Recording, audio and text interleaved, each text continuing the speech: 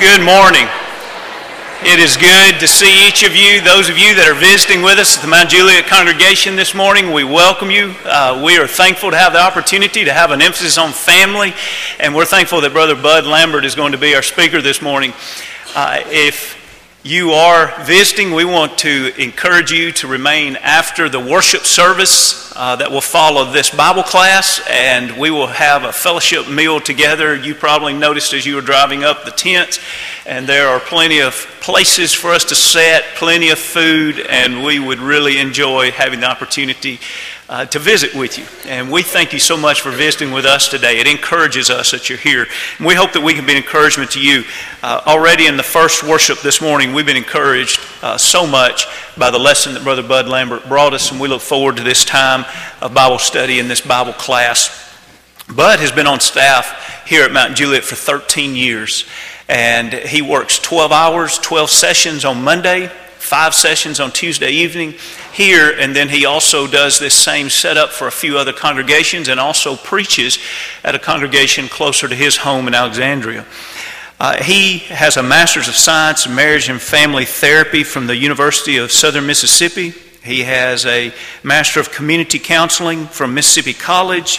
He has a studies in Greek from Harding Graduate School of Religion, and he also has biblical studies in Greek exegesis from Magnolia Bible College.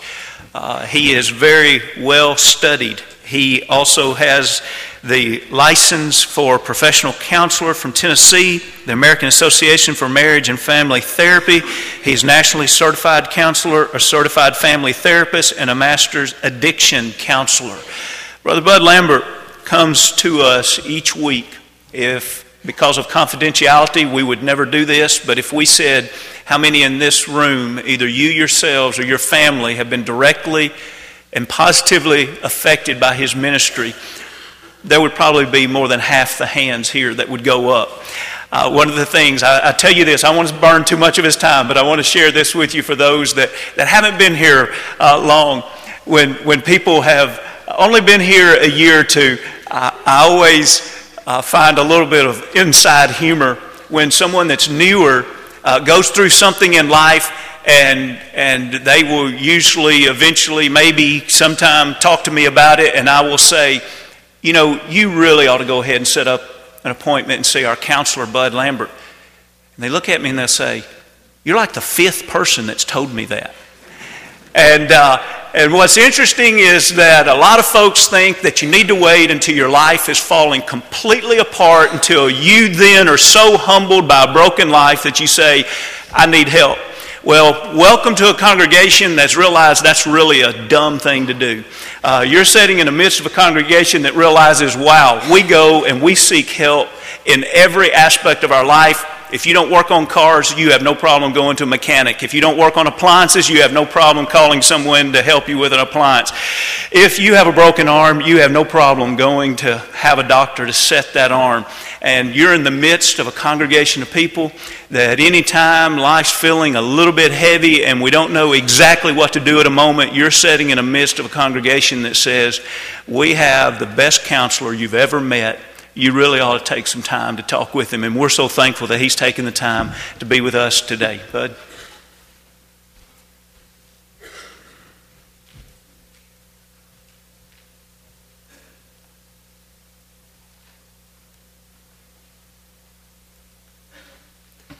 Wow. I don't know that guy.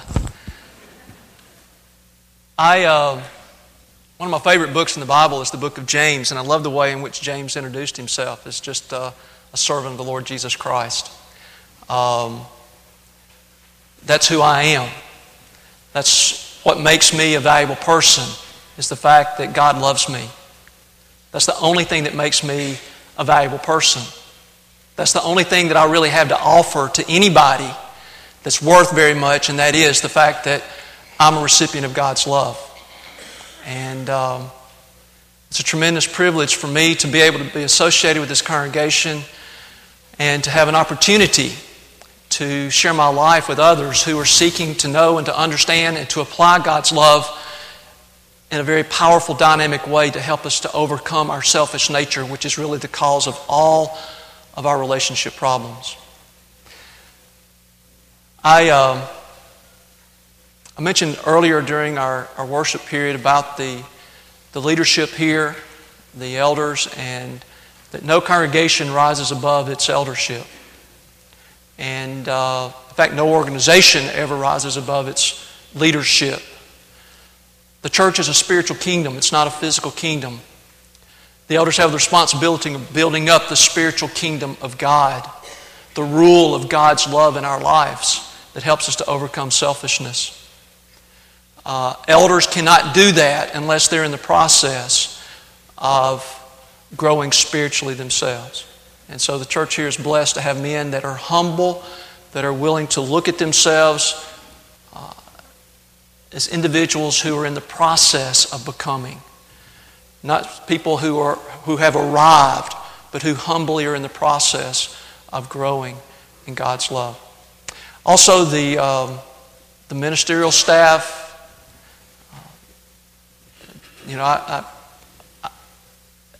I just feel so privileged to be able to come every week and associate with the other ministers here.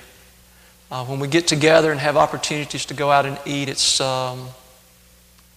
it builds me up. It strengthens me. We need each other. We can't make it through this life alone. Paul, in the book of Romans chapter 1 verse 11 said, "I long to be with you so that I may strengthen you. That is, so that I may impart to you some spiritual gift, that you and I may be mutually encouraged by each other's faith." Whenever Christians get together and we talk about our faith in God, there is a power, there is a dynamic that is released that can't be found in any other place on earth. It's only when Christians, people who believe in God, get together and talk about their faith in God and the power of God in their lives that we receive encouragement, that we are strengthened. That's the power that I receive whenever I get to the privilege of associating with David and the other ministers here. So I want to thank you for the privilege that I have to be a part of this group, to serve under this eldership. I want to thank them for their confidence in me and preaching to you the gospel this morning. When we talk about the family and building up the family, one of the most important things that I've come to recognize is that underneath, my family is really only going to be as good as I am. If I want to make my family better, I have to look at myself and see what I can do to be better. When I focus on everybody else and what everybody else is not doing right, that doesn't help families. All it does is make us angry. And the reality is that there's no such thing as a perfect family. We're all imperfect. We all mess up. We're all messed up. We're all selfish. We're all sinners. And by focusing on everybody else's mistakes and their selfishness and their imperfections, that doesn't change anything. If I want to make my family better, I have to look at me. What do I need to do to change, to be better?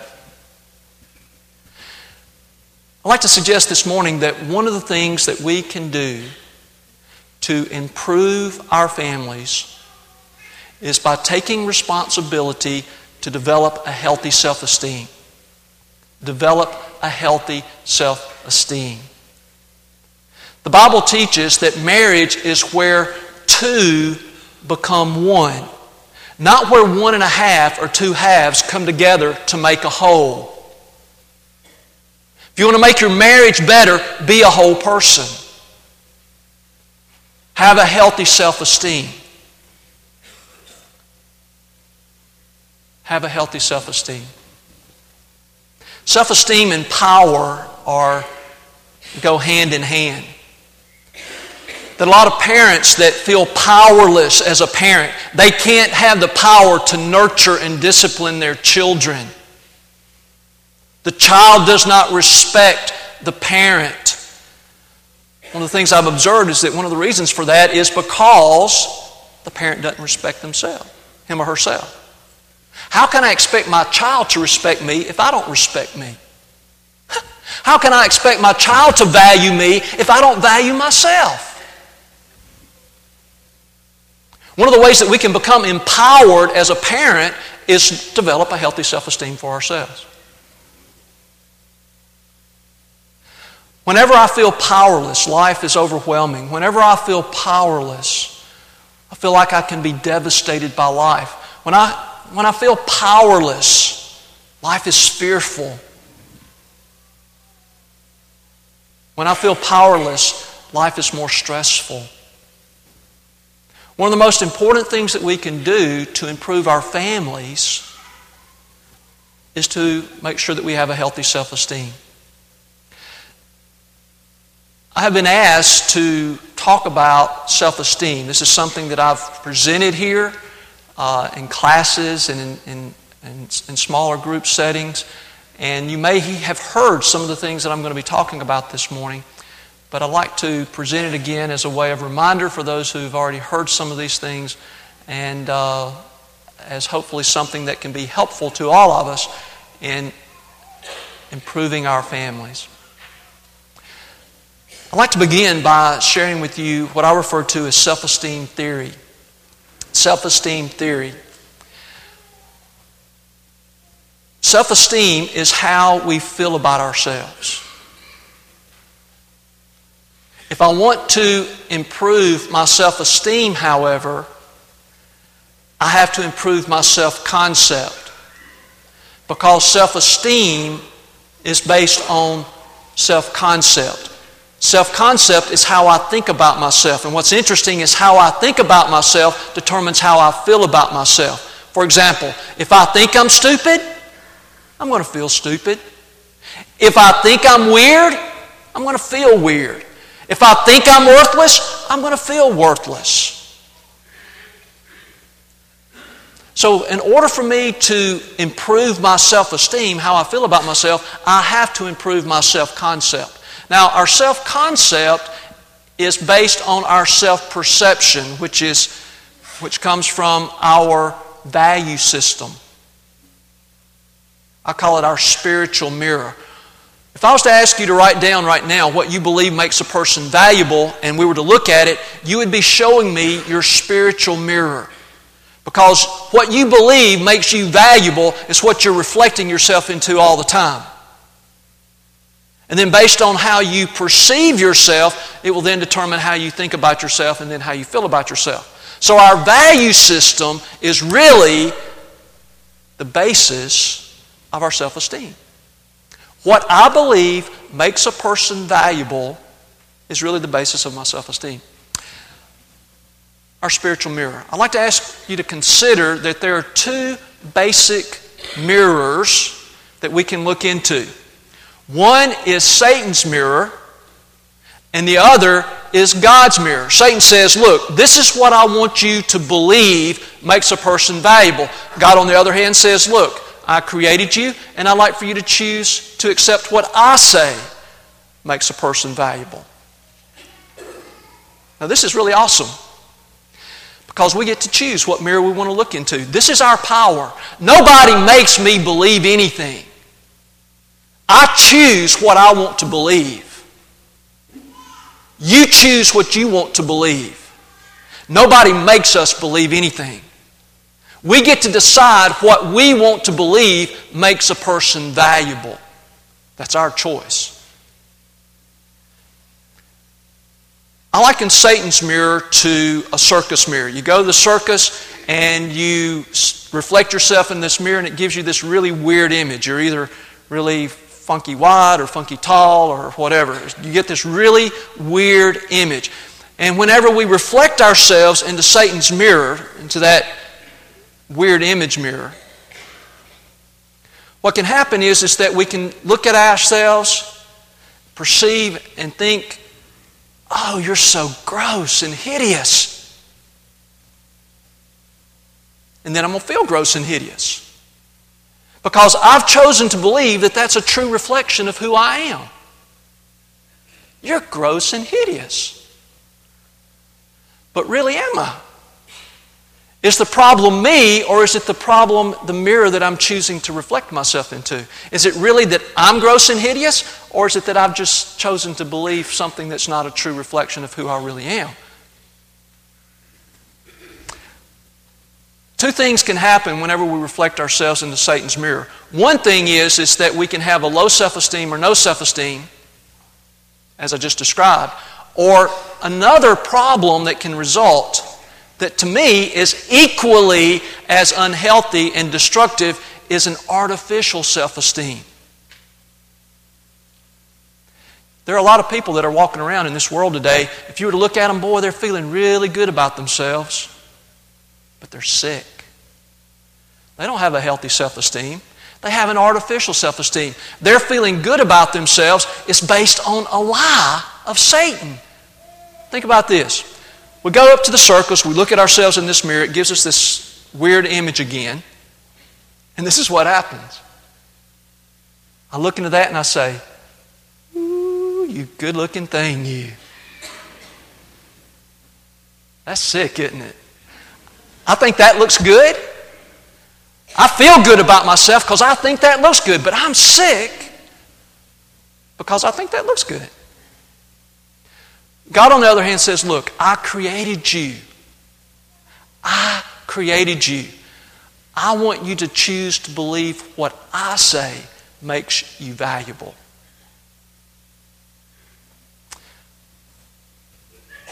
Satan's a liar and the father of all lies. John 8:44. Satan is a liar. He wants us to believe a lie. Jesus also says that Satan is the prince of this world. And I'm going to tell you that the world, the people in the world, and I'm talking about people who are not living to please God, people in the world have believed Satan's lies and are following Satan's lies and are promoting Satan's lies and are trying to push Satan's lies onto us about what we should believe makes a person valuable. That's the world. He's the prince of this world. And we live in that world. And it's really easy for us as we live in that to get sucked up into it and to believe something that is not true. Everybody else believes that that's the truth, so it's easy for us to begin believing it too. It's so easy. And that's how it happens.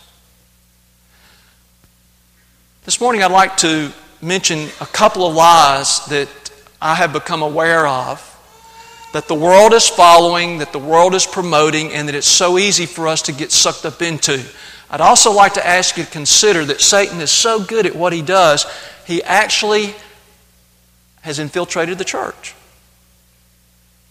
And that these lies are also taught in the church. They were taught in the church in the first century, and they're still taught in the church today. These lies about what it is that makes a person valuable.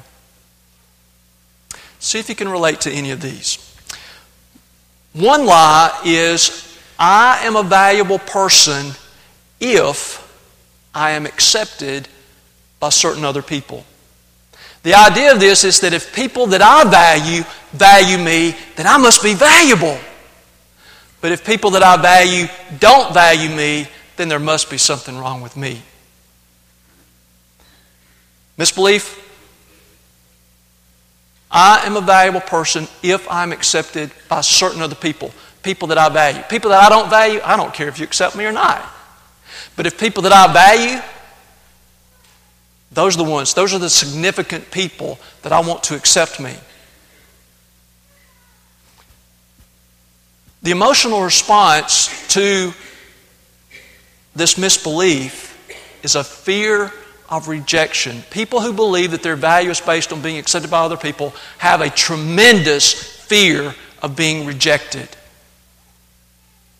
Tremendous fear of being rejected. Because what happens when I believe that my value is based on your accepting me, then what I've done is I've given you my power to determine whether or not I'm a good person or not, to determine whether or not I'm a valuable person or not. You've got my power. So I have a tremendous fear that you're going to reject me.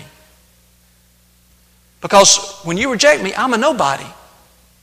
And that's the feeling of shame. That's the feeling of, again, we talked about this morning, spiritual death.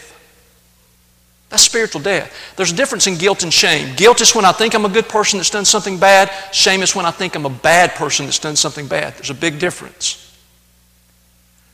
When I think I'm a bad person, I'm not a good person, I'm not a valuable person because you reject me, I feel spiritual death, shame. I'd like to ask you to consider that there's no greater pain that anybody can experience than the pain of being a nobody. There is no greater pain that we can experience as human beings than the feeling that I am a worthless human being. There is no use for me even to be here. That's painful. What happens behaviorally, some of the behavioral responses, there are a lot of different things. I'm going to share some with you. Some you may be able to relate to, some you may not be able to relate to. When I believe that my value is based on being accepted by others, I have a fear of rejection. And so behaviorally, I'm going to start doing some things to keep you from rejecting me. One thing is I'm going to be a people pleaser. People who believe that their value is based on being accepted by others want to make everybody happy. If you're happy, then you're going to like me. If you're happy, you're going to accept me. So we tend to do everything we can to make other people happy, just so that they will accept us, so I can be a good person. Another thing that we do is not only take responsibility for other people's happiness, making them feel good, is that we can have a difficult time saying no. We have a difficult time setting boundaries. If somebody that I value comes up and asks me to do something, I'm not going to be able to say no. Because if I say no, they may not like me anymore. They may not accept me anymore. So I've got to do what they want me to do, even though I don't think it's really the best thing for me to do right now. But I can't say no. So I'm powerless. They've got my power. And usually what happens is that I begin to be very, very frustrated and resentful for other people for even asking me to do something. We're thinking to ourselves, don't you know how busy I am? Don't you know how tired I am? Don't you know how hard I work? And here you are coming and asking me to do something else. But the problem's not them. The problem's us. You can ask me to do whatever you want. I get to decide if I want to do it or not, if it's the best thing for me to do or not. But you see, a person who believes that their value is based on being accepted by others can't say no. And so they will do it even though it's not going to be the healthy thing for them to do. And they usually end up getting bitter and resentful and angry. They do it, but they're angry about it. All right, I'll go take the children to school or to soccer practice, or all right, I'll go and do this, or I'll clean the bathroom, we can't say no because we want to make other people happy, but we do it with a bad attitude. We do it for the wrong reason. Let me give you some examples. One of the examples could be what I refer to as the battered wife syndrome. When I believe that my value is based on being accepted by others, I have a fear of rejection, and I can't say no, I can't set boundaries. I'm going to do things even though they're unhealthy for me and even though they're unhealthy for you. Let's say that there's a woman who believes that. And so she marries this man who happens to be very, very weak. His self-worth is based on being better than everybody else. So he's constantly, in order for him to feel secure in that relationship, he's constantly got to be putting her down. Weak men put other people down. They put their wives down. They criticize them. You can't cook right, you can't dress right, you can't clean right, you can't talk right. You can't do anything right. He's constantly criticizing her because he's got to feel good about himself. He's got to feel secure in the relationship. So he's got to be better than her. And what every battered woman that I've ever had the privilege of working with tells me is that ultimately this is the message that she receives. he ultimately will begin saying, you're such a sorry excuse for a human being. No other man would want to have you. You're lucky that I put up with you. And so, after a while of her hearing that from him, she begins to believe it. So then she has two powerful misbeliefs. Number one, my value is based on being accepted by other people. Number two, he's the only human being, he's the only man who will ever accept me. So what that does is it gives him tremendous power. He can begin physically abusing her, sexually abusing her, mentally abusing her, emotionally abusing her. And she just takes it. People say, why? I mean, he's going out and he's fooling around with other women and she just stays there. He's actually bringing his girlfriend over and expecting her to put up with it. Why? There are a lot of different reasons, but one of the main reasons, the underlying reasons, is that they tell me, Bud, the pain of being abused is not as bad as the pain of being a nobody. As long as he accepts me, at least I can feel good about myself. So that's an example of what happens whenever we believe that our value is based on being accepted by others. We can end up just being such a big people pleaser that we actually engage in unhealthy behavior, not be able to set boundaries, and ends up hurting us and hurting our children. Another example would be codependency. Codependency is kind of a popular cultic word, but I'd like to share with you that the idea of codependency, underneath it all, is the misbelief that my value is based on being accepted by another human being.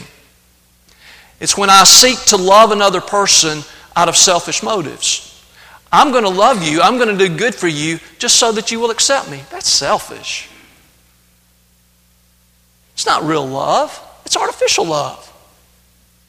Let me give you an example. Here you have a woman who believes that her value is based on being accepted by a man. And it can be a man or a woman, but this is the way I commonly see it. You've got a woman who believes that her value is based on being accepted by other people. She falls in love with this man who happens to be an addict. He's an alcoholic. And he smokes some pot every now and then. And what addicts do is that in order for us to continue addictive behavior, we make other people responsible for our happiness. We make other people responsible for our behavior. This is what all addicts do. And so you have a woman who believes that her value is based on being accepted by others. She gives her heart to this man. He then becomes very powerful because she needs him to accept her for her to feel good about herself. And so what happens is he says, okay, I'll accept you. But you've got to take responsibility for my drinking. She says, okay, I'll do that. I'll take responsibility for you. But now what happens with codependency is that whenever we take responsibility for somebody else, all that does is encourage more irresponsibility. Why do they have to be responsible if we're responsible? And so if something's not going right, they're always going to blame us. It's your fault. For example, he says, I would not drink so much if you just keep the house cleaner. I wouldn't yell so much if you'd just keep the house cleaner. So here she is. She wants him to accept her, so she works really hard to clean the house. But he keeps on drinking. He says, I wouldn't drink so much if you would just look better. You're getting kind of pudgy around the middle there. And if you would just look more beautiful, I wouldn't drink so much. I'd love you more. So she starts cleaning the house and then she starts working out all the time. Just so that she can be accepted by him. But he keeps on drinking. And so he says, the kids. I don't have time to do all these things for the children. If you just took care of the children and I didn't have to worry about that, then I wouldn't drink so much. So she starts cleaning the house, working out, and taking care of the kids, taking complete responsibility for them. She's a single parent because he's out nursing himself with his alcohol and smoking pot. So she starts doing all that.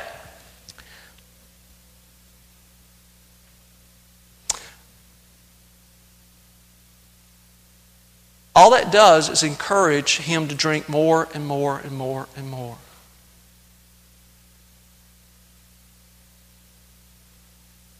She took responsibility for him. Now, in relationships, we're not responsible for anybody. In relationships, we're only responsible for ourselves. I'm responsible to you to be the most godly person I can be, but I'm not responsible for you. You've got to answer to God for yourself. I'm not going to be answering to God for you. I'm not responsible for the choices that you make. I'm not responsible for the consequences. I'm not responsible for your happiness. How many times have you heard somebody say, you are responsible for making me happy? I hear kids all the time get angry at their parents because they think parents are supposed to make them happy. Parents can't make kids happy. God's the only one that can make us happy. The fruit of the Spirit is love, joy, peace. It's not the fruit of the parents. But a lot of times we as parents think, oh, I'm going to make my children happy. I'm going to make my children feel good about themselves. No, we can't. We're responsible to our children to help them to look to God and to experience the fruit of the Spirit of God, which produces love, joy, and peace. We as parents don't make our children happy. We as spouses don't make our spouses happy. Again, our feelings are based on how we choose to think about things. But a person who believes that their value is based on being accepted by others will tend to feel responsible for others, how they feel, how they act, and the consequences. And all it does is encourage more irresponsibility. And it's selfish. Usually that codependent woman is going to think she's being this loving wife. Oh, I'm taking care of him. I'm trying to do so much for him. But you see, it's done out of selfish motives. She's not doing that to please God. She's doing that so she can feel good about herself. Based on Satan's lie about what it is that makes a person valuable. Some other problems or behaviors that come from that misbelief that my value is based on being accepted by others can be putting up boundaries as far as walls. When I believe that my value is based on being accepted by others, and I look at myself and I know my imperfections and I know my weaknesses, I know where I'm not a good person, I'm going to be scared to death that you're going to see my imperfections. I'm going to be scared to death that you're going to see that I'm not as good a person as I want you to think that I am. And so what I'm going to do is I'm not going to let you get really close to me. I'm not going to let you really get to know who I really am. So we put up these walls because we have a tremendous fear of people rejecting us. Now what that does is it interferes with intimacy. We can't have close relationships with anybody. We can't be real. We can't be genuine. We're always wearing a mask. We're pretending to be somebody that we're not just so other people will accept us. We're not real. We're just trying to get other people to accept us, and we'll do whatever it takes.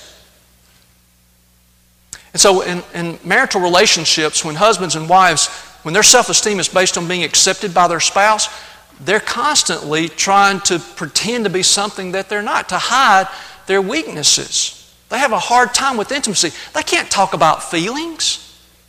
They can't talk about what they're thinking. They can't talk about what they want and need because they're afraid that if they do, that they'll be rejected. And so it interferes with intimacy and closeness and the oneness that God wants us to have in our marital relationships. Because we're afraid. That's what Satan does with that misbelief.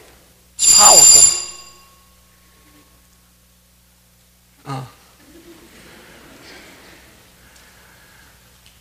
Quickly, another misbelief, and I'll run over this one very quickly. Misbelief is I'm a valuable person if I meet a certain standard. If I meet a certain standard. The emotional response to this misbelief is a fear of failure. When I believe that my value is based on meeting standards, I have a tremendous fear of failure. I'd like to ask you to consider that all of us have genetic predispositions for different problems, emotional problems, physical problems. We have all different kinds of genetic predispositions for these problems. What research shows is that only when we face a certain level of stress in our life are those predisposed tendencies triggered. In other words, I may have a predisposition for cancer, but usually it's not until I've experienced a certain level of stress over my life that will finally be triggered. Or if I experience a tremendous level of stress at one particular time in my life, it will be triggered. Now think about this. Think about how Satan works. And we talked this morning about death. But when I believe that my value is based on being accepted by others, and I believe that my value is based on meeting certain standards, and all I am is I'm living in fear. Every time I'm around somebody else, I have fear.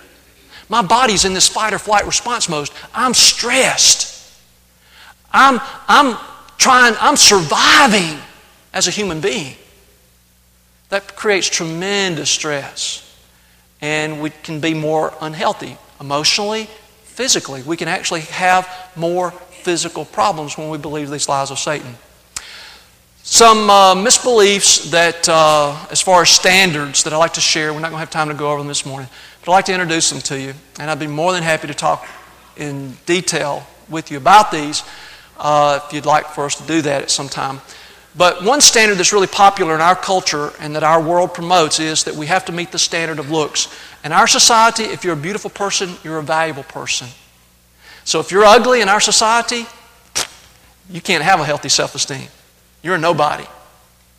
But then we have other people who believe that their value as a human being is based on how they look, and they happen to meet that standard of beauty.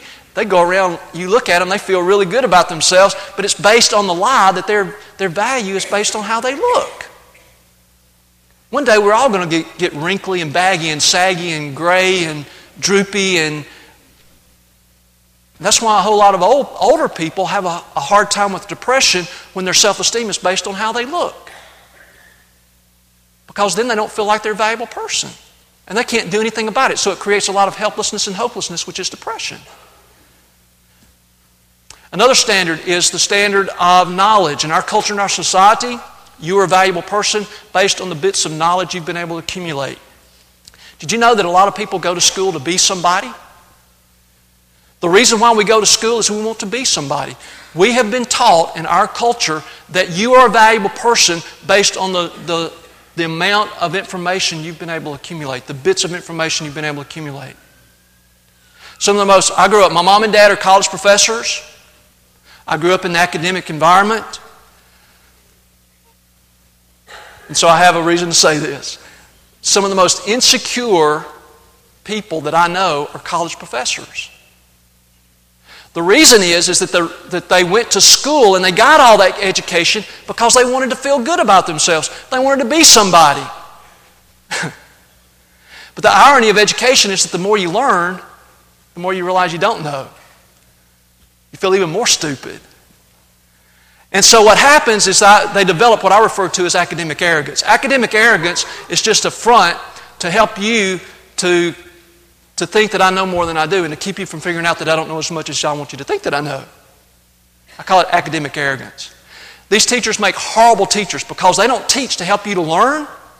I hated that I had to pay my kids. You know, I just spent tons of money to send my children to college, and these teachers, and I'm paying for this, they don't teach to help my children to learn. They teach to show how smart they are. Boy, I hated paying for that. Another standard is the standard, do we have to quit? We won't be able to get the other standards. Please let you know that God says this, and we'll conclude, and we'll talk about it later. What God says makes us valuable is this. If you were to die today, what would matter? Would it matter how you look? Would it matter who likes you? Would it matter what you know? Would it matter what you have? Would it matter what you've accomplished? No. If this was the last day that you and I were to live, the only thing that would matter is that you're accepted by God. If you base your self-esteem on being accepted by God, you've got power. You're not going to worry about being rejected by other people. You're not going to care whether they like you or not. You're not going to care how much you know, what you have. You're not going to be competitive. You're not going to be worried about showing how smart you are. You'll be able to say, I don't know, and be okay. You'll be able to say, you're smarter than I am, and still feel okay about that. It's powerful. I wish we had time to talk about it. Thank you very much. God bless you.